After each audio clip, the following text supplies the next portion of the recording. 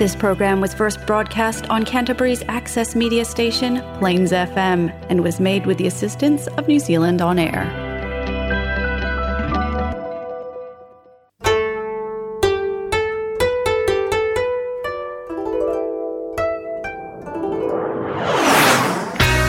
Japanese Down Under. Interviews. Cultural differences between New Zealand and Japan. Aki, get out of the shower! Event information in English and in Japanese. Well, these are Kiwi women, mate. The toughest in the world.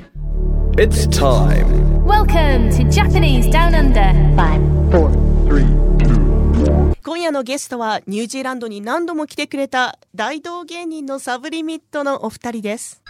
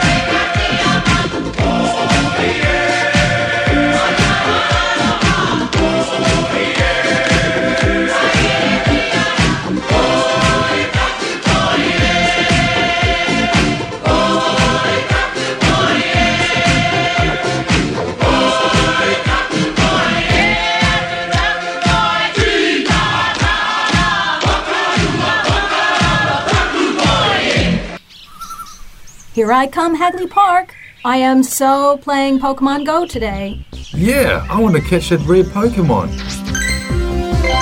Hey, what's that? Wow, I've never seen such a monster. It must be the rare one. But it's quirky, rather unique. It's Japanese Down Under. サブリミットのガッツさんとヨーコさんがスタジオに来ています。よろしくお願いします。よろしくお願いします。世界中でパフォーマンスされているということで、ニュージーランドはもう何回目ですか？4回目ですね。クライストチャーチに毎回来られてるしか来てないですね、はい、ニュージーランドの印象はどうですか？クライストチャーチの夏はそんなに暑くない。確かに30度行くことも珍しいですからね、はい、そんなには、日差しは本当に強くてびっくりしますね。で、日本今冬なので、日本から持ってきたライトダウンジャケットも使えなくはないぐらいな。夕方になると涼しい。本当に寒いぐらいですよ、本当に。あと簡単に羊が見れると思ったんですけど。そう、簡単にね、街中でね。そう街中に羊いたら、冷静に考えたらやばい。だってほら、人口よりも羊の数の方が多いとかっていう話って聞いたことあって。実際にそうですね。ですよね。ということは、街中に野良羊がいてもおかしくないねっていう話をしてたんだよね。なんだけど、クライストチャーチで全然野良羊に合わない。合わないね。ちょっと車でね、20分ぐらい出れば、たまに脱走した羊がいることはあるんですよ。そうですよね。と街中はないですね。そうですね。でもこれは本当に、来たことがないかったので、イメージだけでしたね、最初はね。ニュージーランドの食べ物で好きなものはありますか？クレイフィッシュ。クレイフィッシュ美味しいですよね。ニュージーランドの伊勢エビ。はい。いや、これは美味しいと思って、最初に来たのが2002年。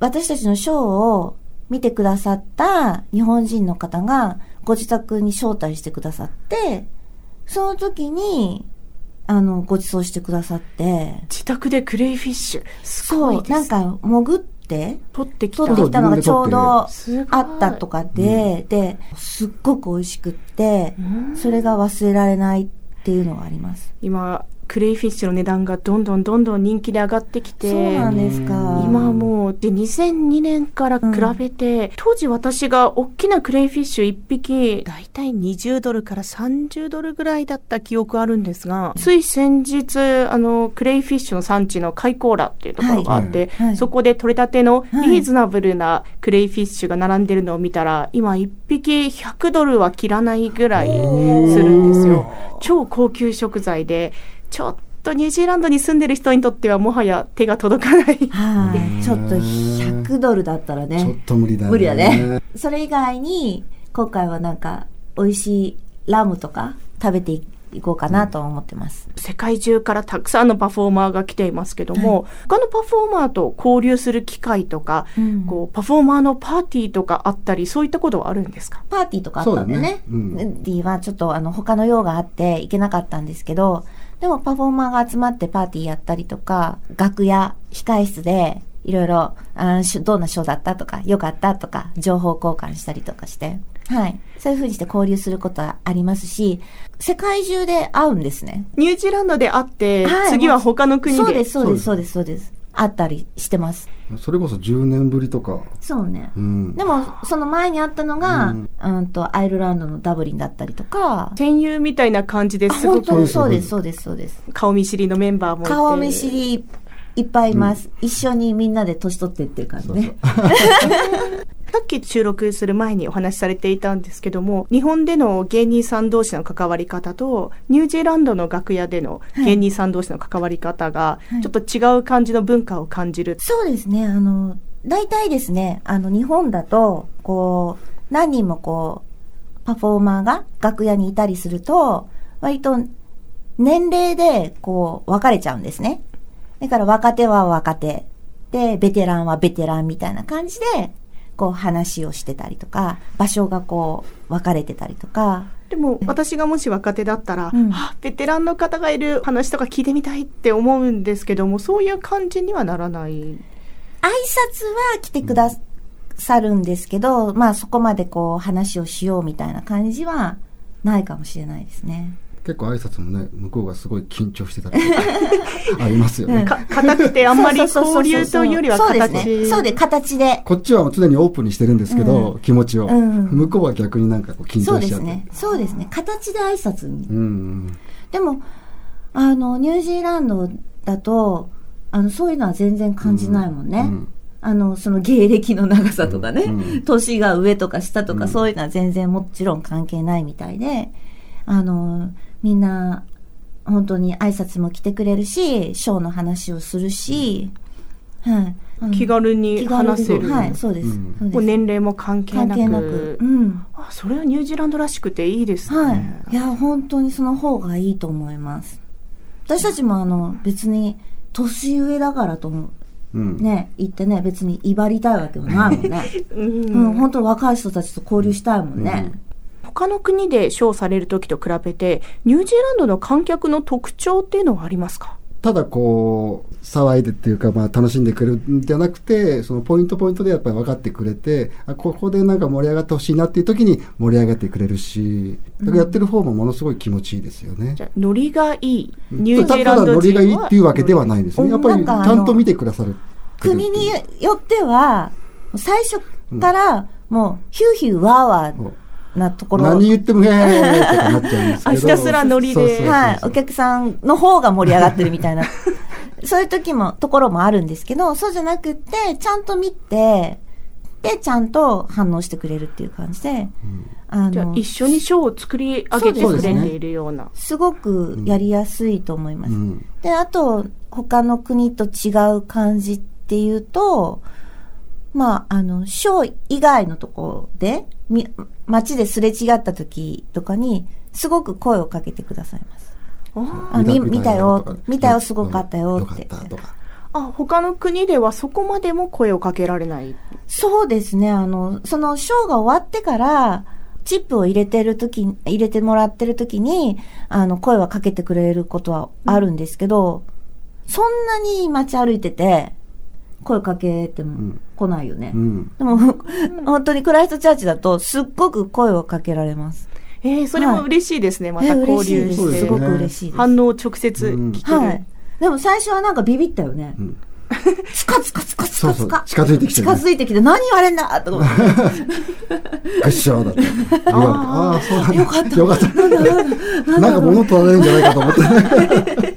繊細な日本の伝統芸もあって、力強いアクロバットなショーもあって感動したんですけども、相当今まで努力と積み重ねがあってのことですよね。それはもうちょっと語り尽くせないくらいけど、でも本当に好きでやってるので、血と涙のみたいなことではないですけど、好きでやってるので。もともとダンサーだったり、体操選手だったり、サーカスの一員だったりして。そうです。私はもともと体操選手で、その後ダンスの仕事もしてまして、で、その後に、パフォーマンスを、サーカスの方を、習ってって感じです。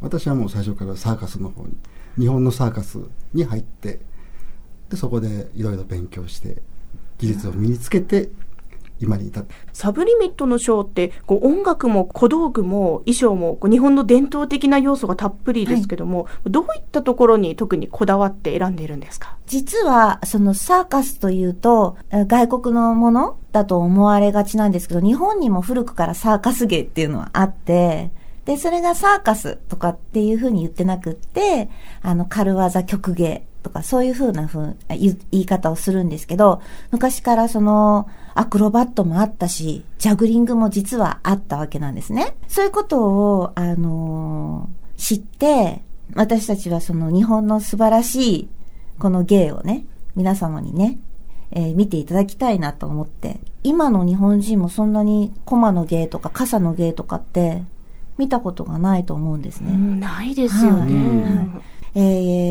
やる人が少なくなっているので、ぜひ私たちもやってみようと思ってこれ練習してやってるので、で、そういうふうなことで、でも昔のまんまやるとやっぱり今の時代には合わないので、アップテンポな感じでやってみたりとか、演出を変えてみたりとか、そういうふうにして工夫してエンターテインメントショーに仕立て上げたっていう感じですかね。大道芸フェスティバル以外では芸人さんたちはどういったところでパフォーマンスをされるんですか？例えば去年盛り上がったラグビーのワールドカップとかありましたけど、そういうところでもファンゾーンとかでショーをやってたりとかしますし、やっぱりショッピングモールとかでもショーやったり、あとホテルだったり、そういうところでディナーショーやったりとか、割と、外の仕事っていうか、インドアのショーもたくさんあります。例えば、企業のパーティーで呼ばれたり。やります。もちろんやります。はい。あと、学校公演もやります。大道芸を見るときの楽しみ方のもしコツがあれば教えていただきたいんですけども。何でもそうだと思うんですけど、楽しもうと思って見るのが一番いいんじゃないかなと思います。遠くに離れてこう様子を伺うとかちょっと気まずいやつ。そうですね。見ようか、このままどっか行こうか、まあ気持ちはわかりますけどね。その気持ちはすごくわかるんですけど、できれば委ねてね。見ようと。見ようと。楽しもうと思って、お客さんとパフォーマーと一緒にその一回きりを作るっていうことなので、二度と同じショーはないということですから、参加するつもりで、呼ばれたら出ていくぐらいの、はい、出ていく、はい、そう思います。ラジオを聞いている方の中にはストリートパフォーマンスを自分もちょっとやってみたいなって憧れている方もいると思うんですが、これから始めてみたいっていう人にアドバイスがあればお願いします。なんだろうね。好きなことでみんな生きていきたいけど、そうシンプルじゃないですよね。やりたいことをやって、最初から生活していけるかってそうでもないと思うんですけど、かといってやらないと始まらないし、夢がある方がニュージーランドにワーキングホリデーだったりとか、たくさんあったりするんですね、私も。その時に、自分の夢があるけど踏み出せないっていう話を、それがミュージシャンだったり、いろいろこう自分のスキルを生かした好きなことをやりたいっていう人はいるんですけども、実際にこう大道芸としてもプロで活躍されているということで、自分の場合は、例えばサーカスが最初だったんですけど、その時はなんかこう失敗したらどうしようとかうまくいくかなとかそういうの全く考えないで、本当にやりたい、入ろう、サーカス行こうっていう気持ちだったので、勢いは大切よね。本当になんか余計なことを考えないというか、本当にやりたい、やろうっていうだけでしたね。